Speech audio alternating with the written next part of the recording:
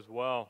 I love, probably like many of you, a well-told story. Last couple nights I've spent watching the musical here in town. That was a well-told story there, so for those of you involved in that, good work.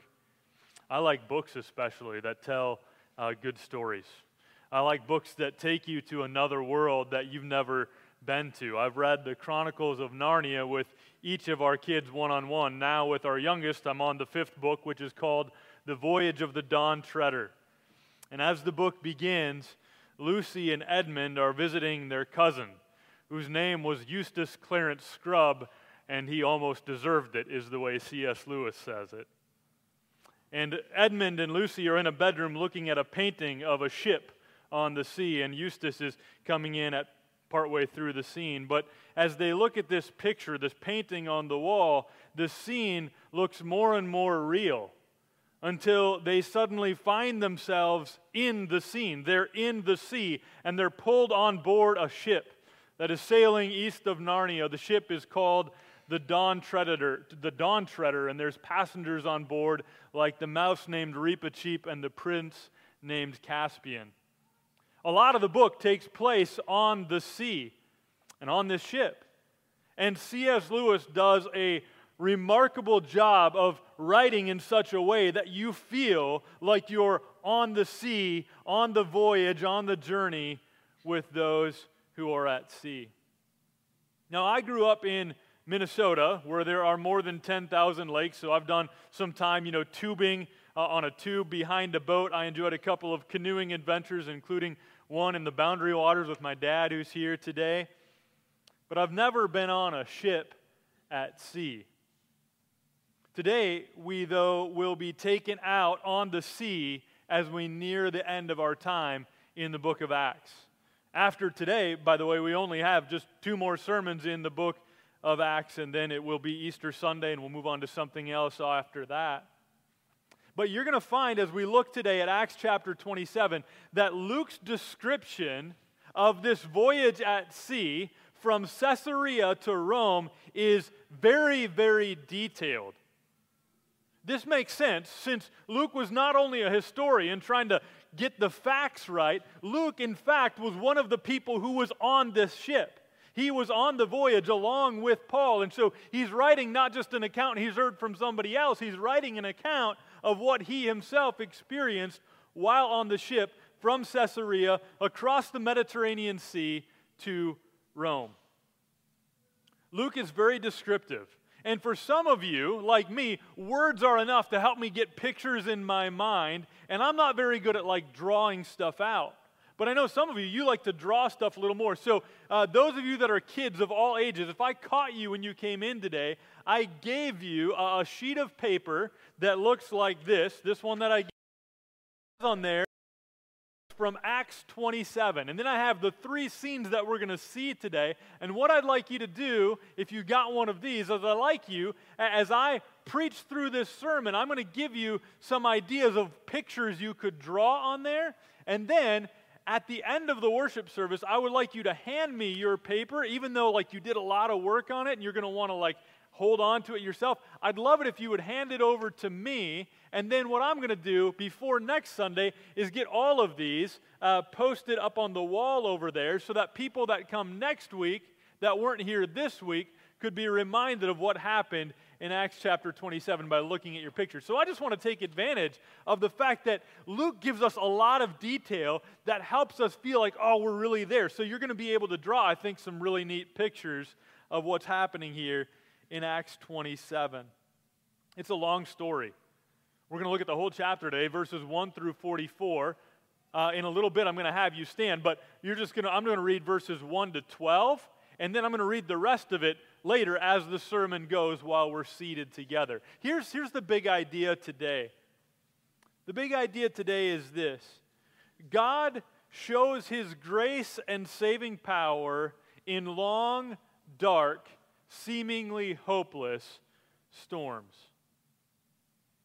And you see how that can apply not just to somebody on a ship in the Mediterranean in the 1st century, but that can apply to a bunch of people in landlocked Iowa, United States of America, in the 21st century as well. It is true that God shows His grace and saving power in long, dark, seemingly hopeless storms. So, if you're able to, would you stand and we will hear the word of the Lord read. Let's pray. We need help. Father, we do. We need help. I need help if I'm going to preach this well. We need help if we're going to have minds ready to not only understand, but hearts ready to believe and bodies willing to obey. So thank you for the detail that your Holy Spirit inspired Luke to write in this account.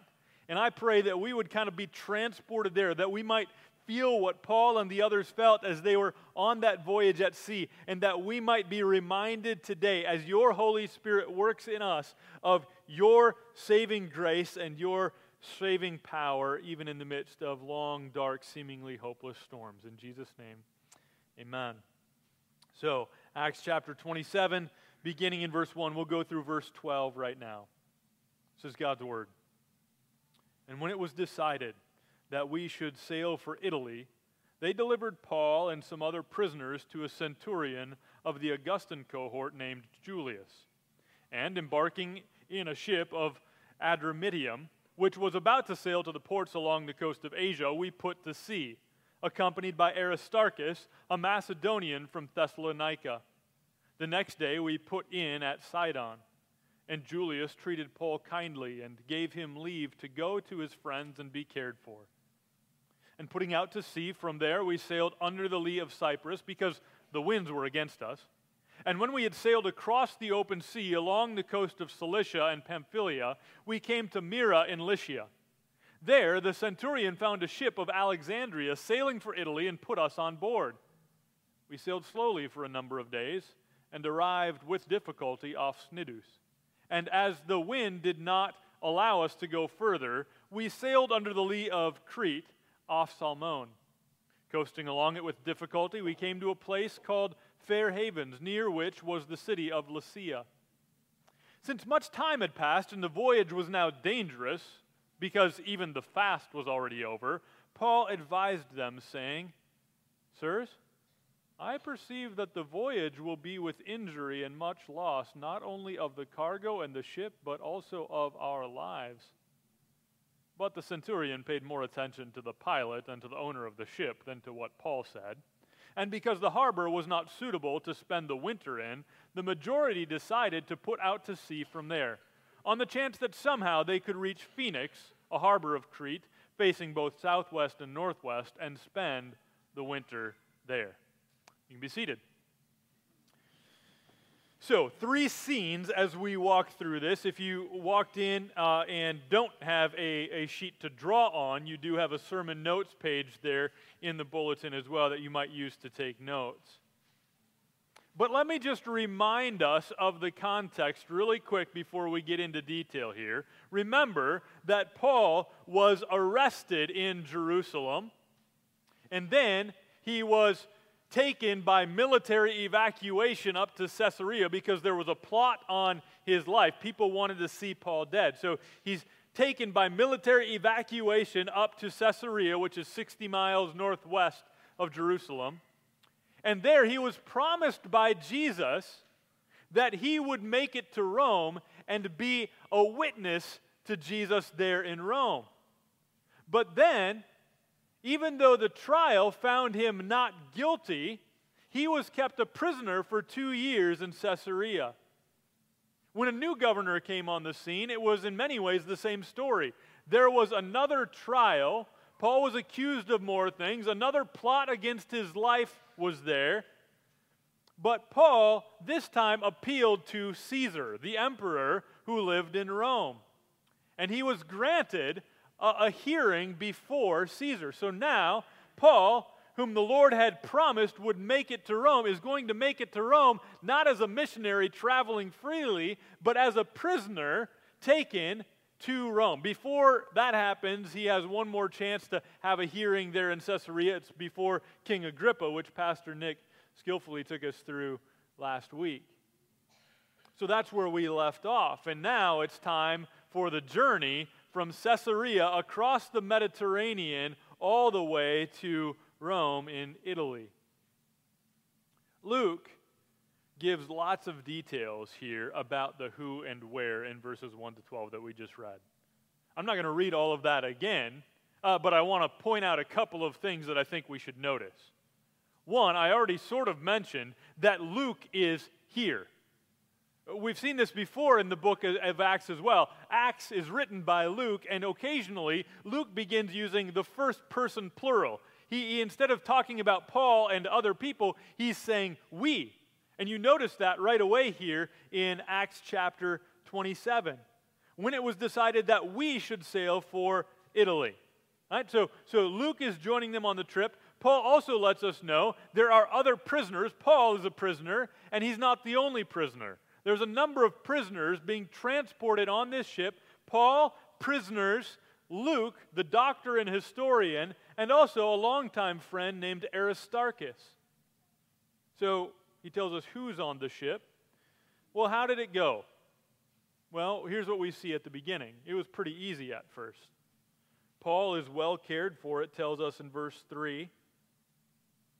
They have to go into the wind, and I tried to read, I don't know much about sailing, so I'm trying to read, like, how do you sail into the wind? And there's a way they do it. I tried to understand it for a little bit, then I gave up. Like, all right, well, they figured it out. They're sailors.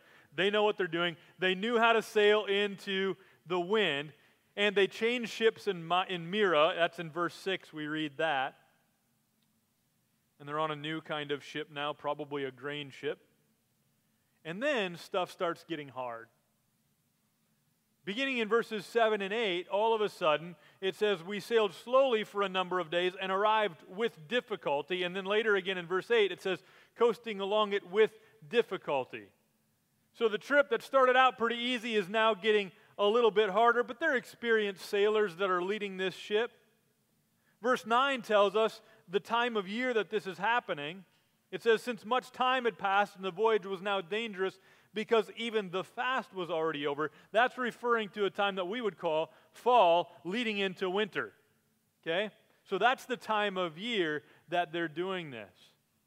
Now, Paul, he's got some advice. I'm going to tell you what to draw here in a moment, okay? But Paul's got some advice. Paul's been through a thing or two in his life. He's not a sailor, but he spent a lot of time on ships as a missionary. And up to this point in his life, we know of at least 3 shipwrecks that Paul has been involved in. Okay? And when you've talked to somebody who's been involved in 3 shipwrecks, you can understand why they might be a little bit cautious. And so in verse 10, we read this. Verse 10 said, sirs, I perceive that the voyage will be with injury and much loss, not only of the cargo and the ship, but also of our lives. Paul is the one saying, let's put on I know there's not brakes in a ship, but let's put on the brakes, right? I'm not sure we should keep going as winter approaches. But the centurion, Julius, listens to the pilot, not the prisoner, right? And they say, let's keep going. So that's what they do. They keep going. So if you're drawing a picture, okay, if you're drawing a picture under scene 1, here's what you might be drawing. It's windy, but it's not stormy yet. There's a big ship with lots of people on it, and most of the people are smiling because they're like, we got this. We know how to sail. But Paul, he's kind of frowning. Paul, the prisoner, is frowning because he's not sure they should be doing this. He's thinking, is this a good idea? Right? So that's the picture in scene 1. It's windy, but not stormy.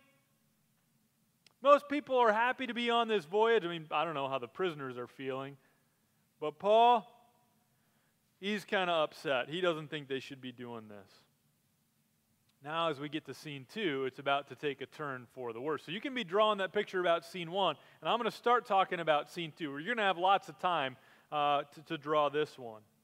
Because we're going to look at verses 13 to 38, and here's what we're going to see. A long, dark, hopeless storm. So, starting in verse 13, we read this. Now, when the south wind blew gently, supposing that they had obtained their purpose, they weighed anchor and sailed along Crete close to the shore. Okay, so all the people that were like, hey, Paul, it's not going to be a big deal. We can do this.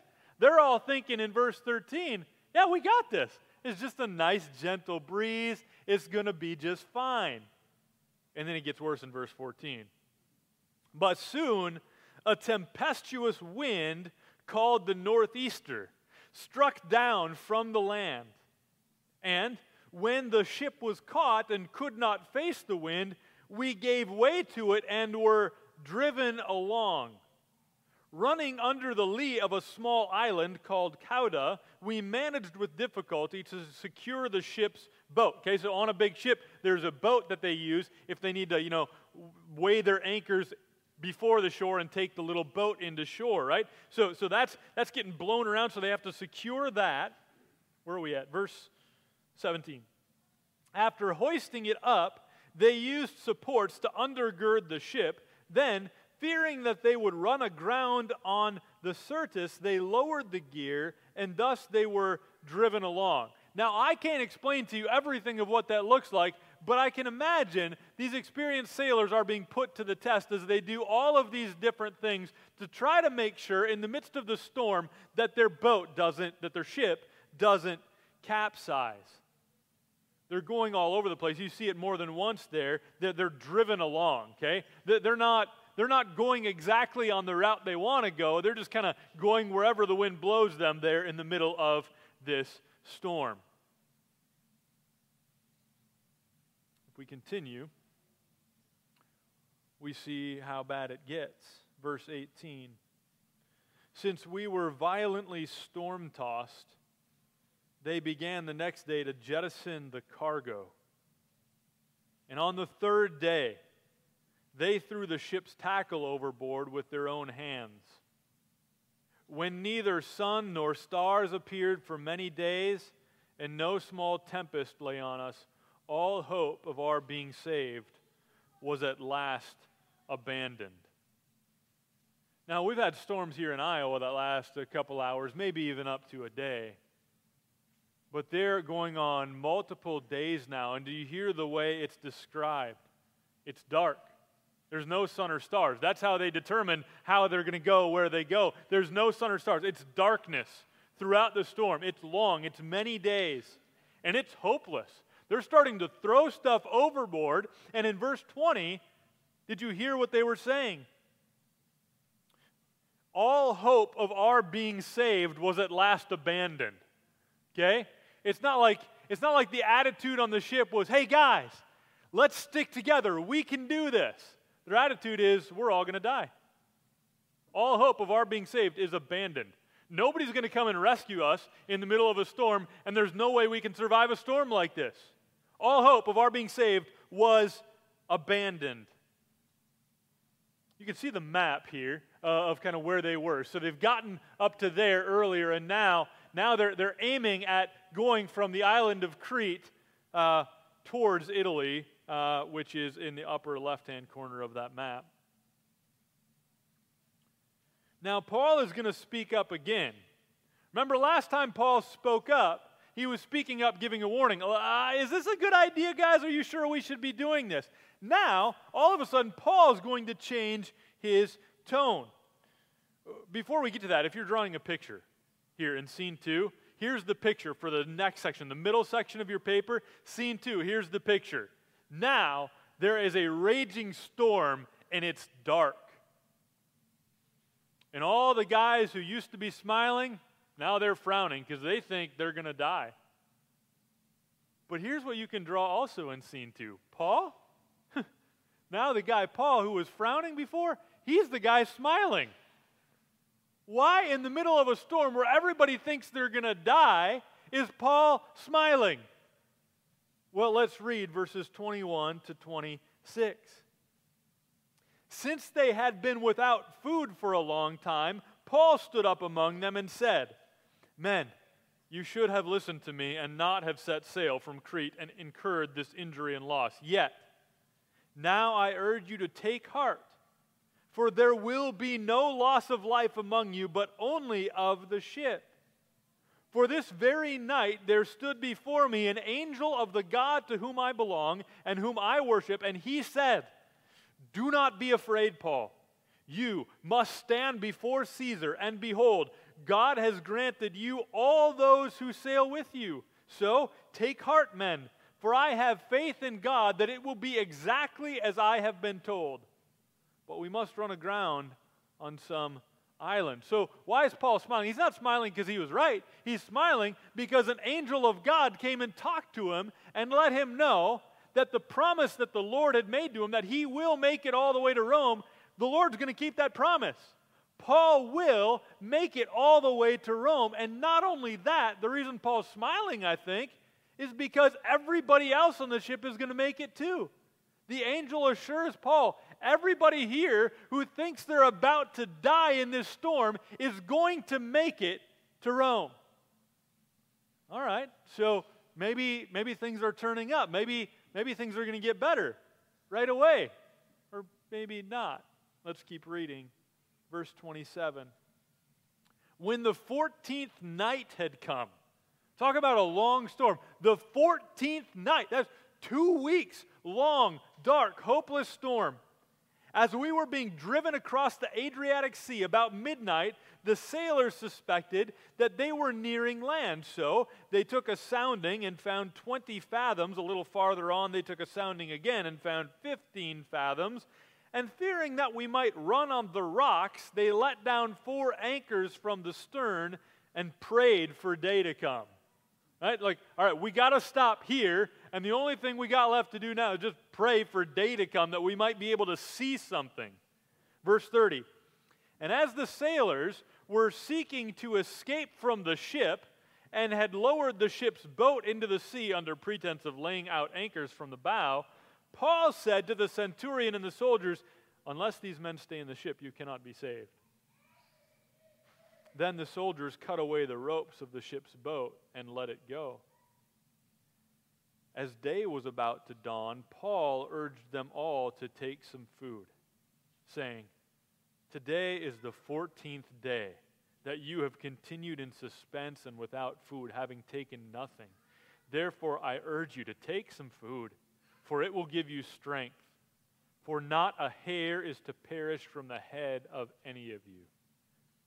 And when he had said these things, he took bread, and giving thanks to God in the presence of all, he broke it and began to eat. Then they all were encouraged and ate some food themselves. Now listen to this note in verse 27. We were in all 276 persons in the ship. So you've been drawing your ship and you didn't draw 276 people. That's fine. That's way too many to draw. But that's how many were on the ship. Verse 28. And when they had eaten enough, they lightened the ship, throwing out the wheat into the sea.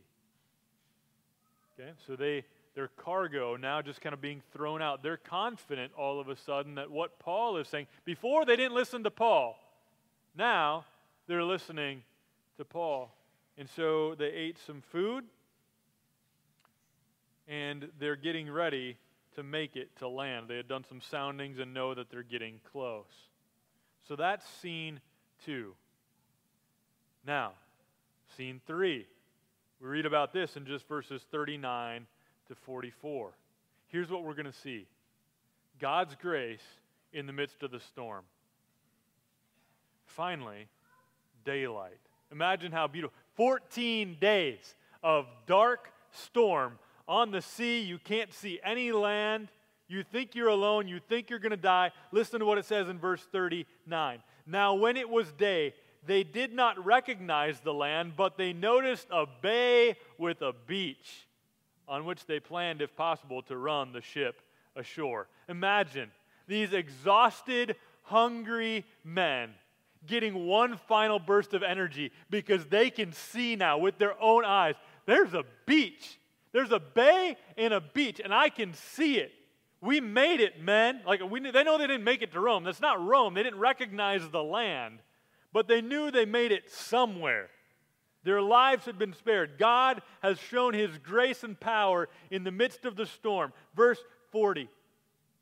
So they cast off the anchors and left them in the sea. At the same time, loosening the ropes that tied the rudders, then hoisting the foresail to the wind, they made for the beach. Like, yeah, they're high-fiving. Paul's getting some knuckles from the other guys. Like, you were right the whole time, and we made it, right? They're all excited. Verse 41. But striking a reef, they ran the vessel aground.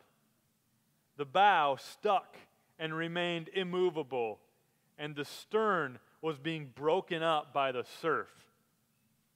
Their ship that had made it through the storm with probably a bit of damage was now being torn to pieces as it was stuck on a reef, and the surf was just knocking the back of the boat off.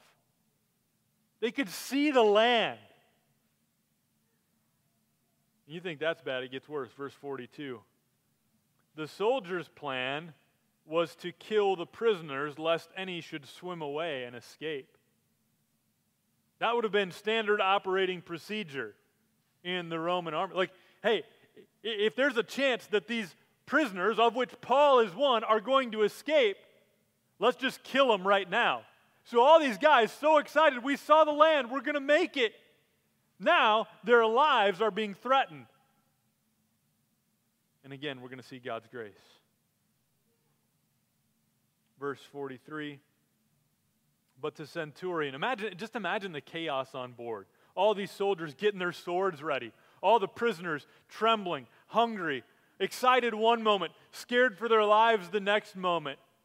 And then God's grace as they're interrupted. But the centurion, wishing to save Paul, kept them from carrying out their plan. He ordered those who could swim to jump overboard first and make for the land. Hey, if you're a swimmer, get out now and go. Just swim. We're not going to kill you. Go. And the rest, imagine this picture, and the rest on planks or on pieces of the ship. And so it was that all were brought safely to land.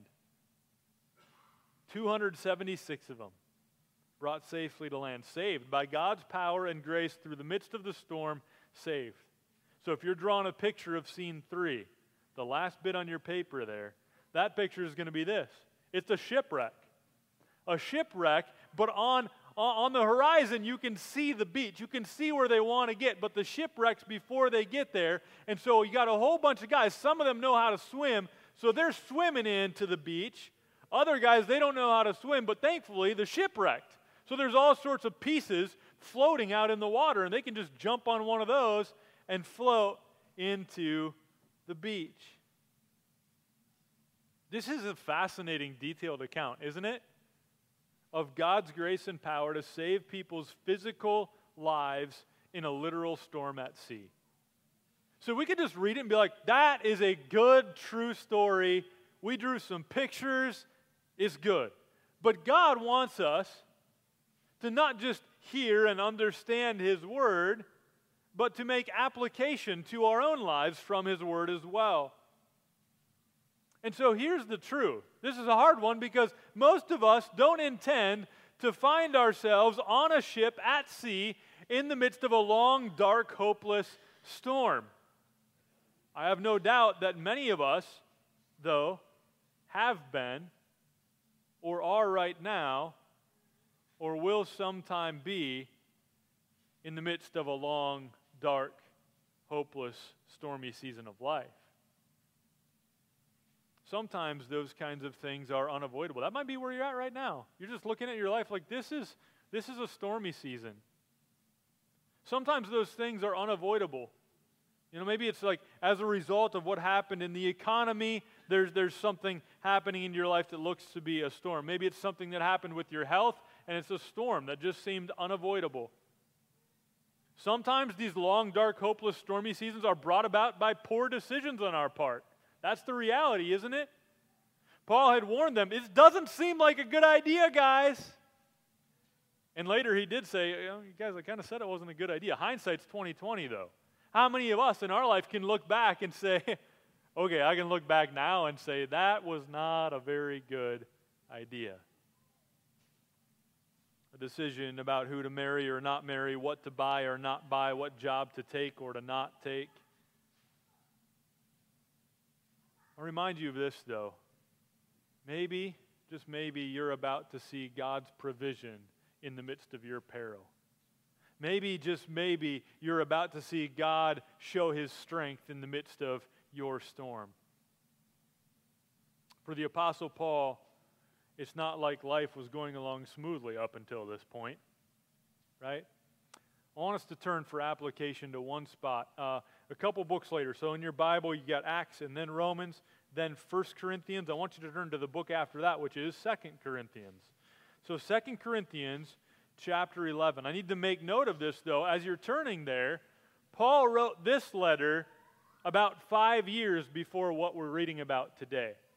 So by the time this shipwreck on the way to Rome happens, Paul had already written this letter. This was about 5 years earlier that he wrote this letter to the church in Corinth.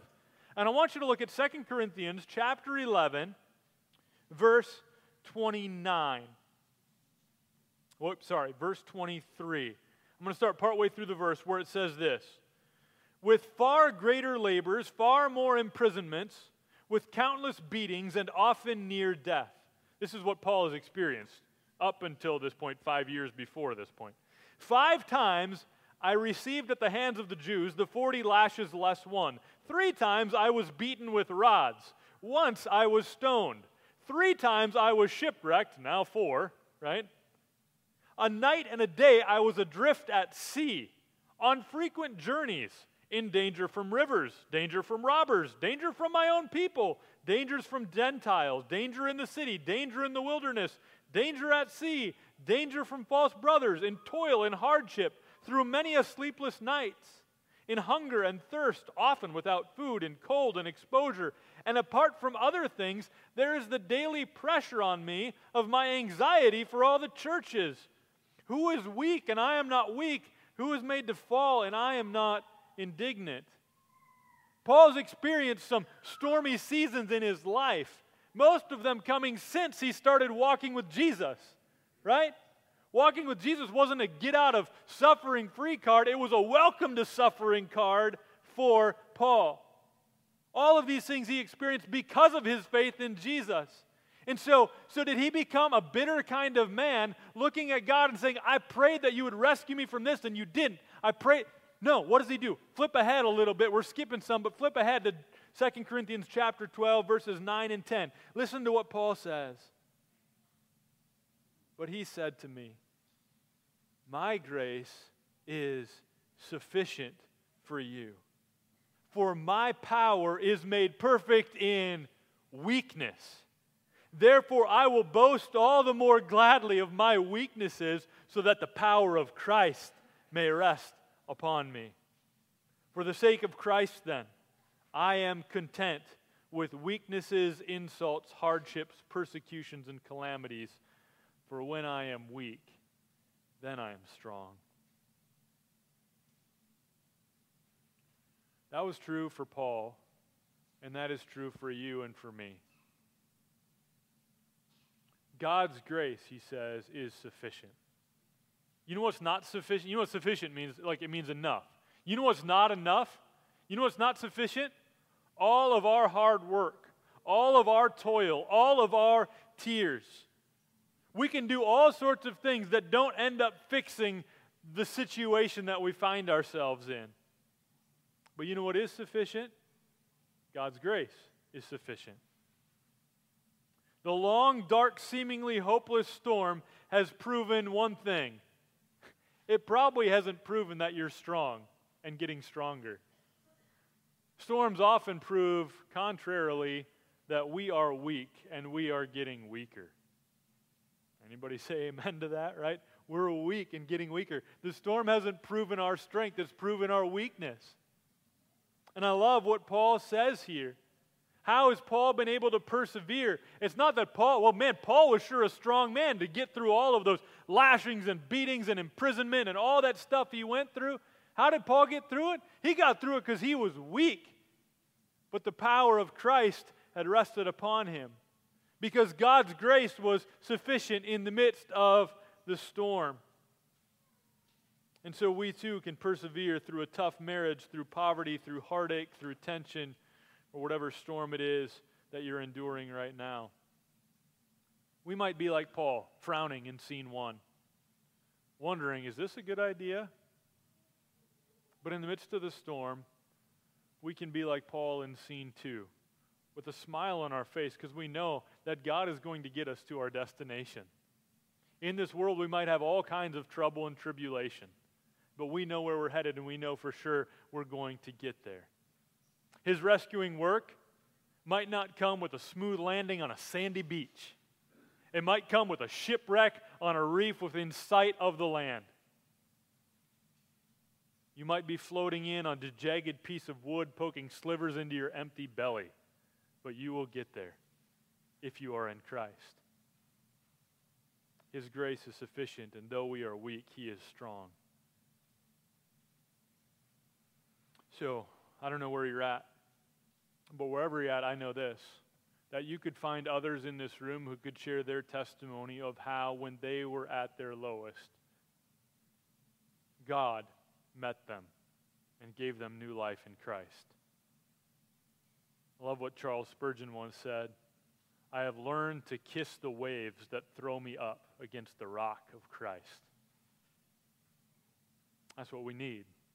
More than anything else, what we need is we need Christ, the rock of ages. We don't need life to get any easier, though we might want that. In fact, what we need most is a Lord and Savior. But let me tell you this. Unless you have been born again through faith in Jesus, you are on a ship filled with people headed to hell and eternal punishment, away from the one, the only one who can bring you everlasting life and joy. Can I just say that again, because it's pretty blunt and it's pretty important? Unless you have been born again through faith in Jesus, you are on a ship filled with people, and it seems like a party cruise ship, but it is headed to hell and eternal punishment, away from the only one who can bring you everlasting life and joy. That's the bad news. And the good news is this. Jesus, who is fully God and fully man, lived perfectly, suffered unjustly, died willingly, and rose victoriously, so that all who trust in Him will be with Him forever. That's the good news. Do you live with that hope? Like, can you honestly say, I live and I will die with that hope? Not the hope like, well, I hope I've done good enough. If that's your hope, you haven't. You need to know that. Like, that's not enough.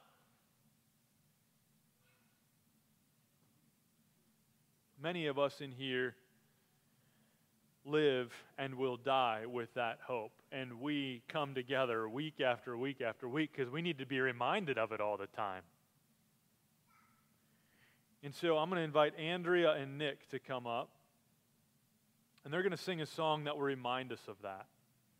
And for those of us who are in Christ, this would be a good time for us to pray and thank God for that. For His grace that has been sufficient in the midst of storms, for His power that has been mighty to save a people like us. And so we can give thanks. We can maybe bow our heads and just pray for others. They're going to be singing. The words are going to be on the screen so you see them. We're just going to be listening. We're not going to be singing along. So use this time to pray. Use this time to reflect. But here's the deal. If you're here today, I just want to be very direct. If you're here today and you're not living with the sure hope of eternal life through faith in Jesus, maybe today is the day that God saves you. If you're wrestling with that and want to pray with somebody, then I'm going to sit not with my family in the second row. I'm going to sit in the front row, and there's going to be a couple spots by me. You come and sit, and we'll pray while they're singing. For the rest of us, let's rejoice in the reality that Christ really is our only hope in life and in death.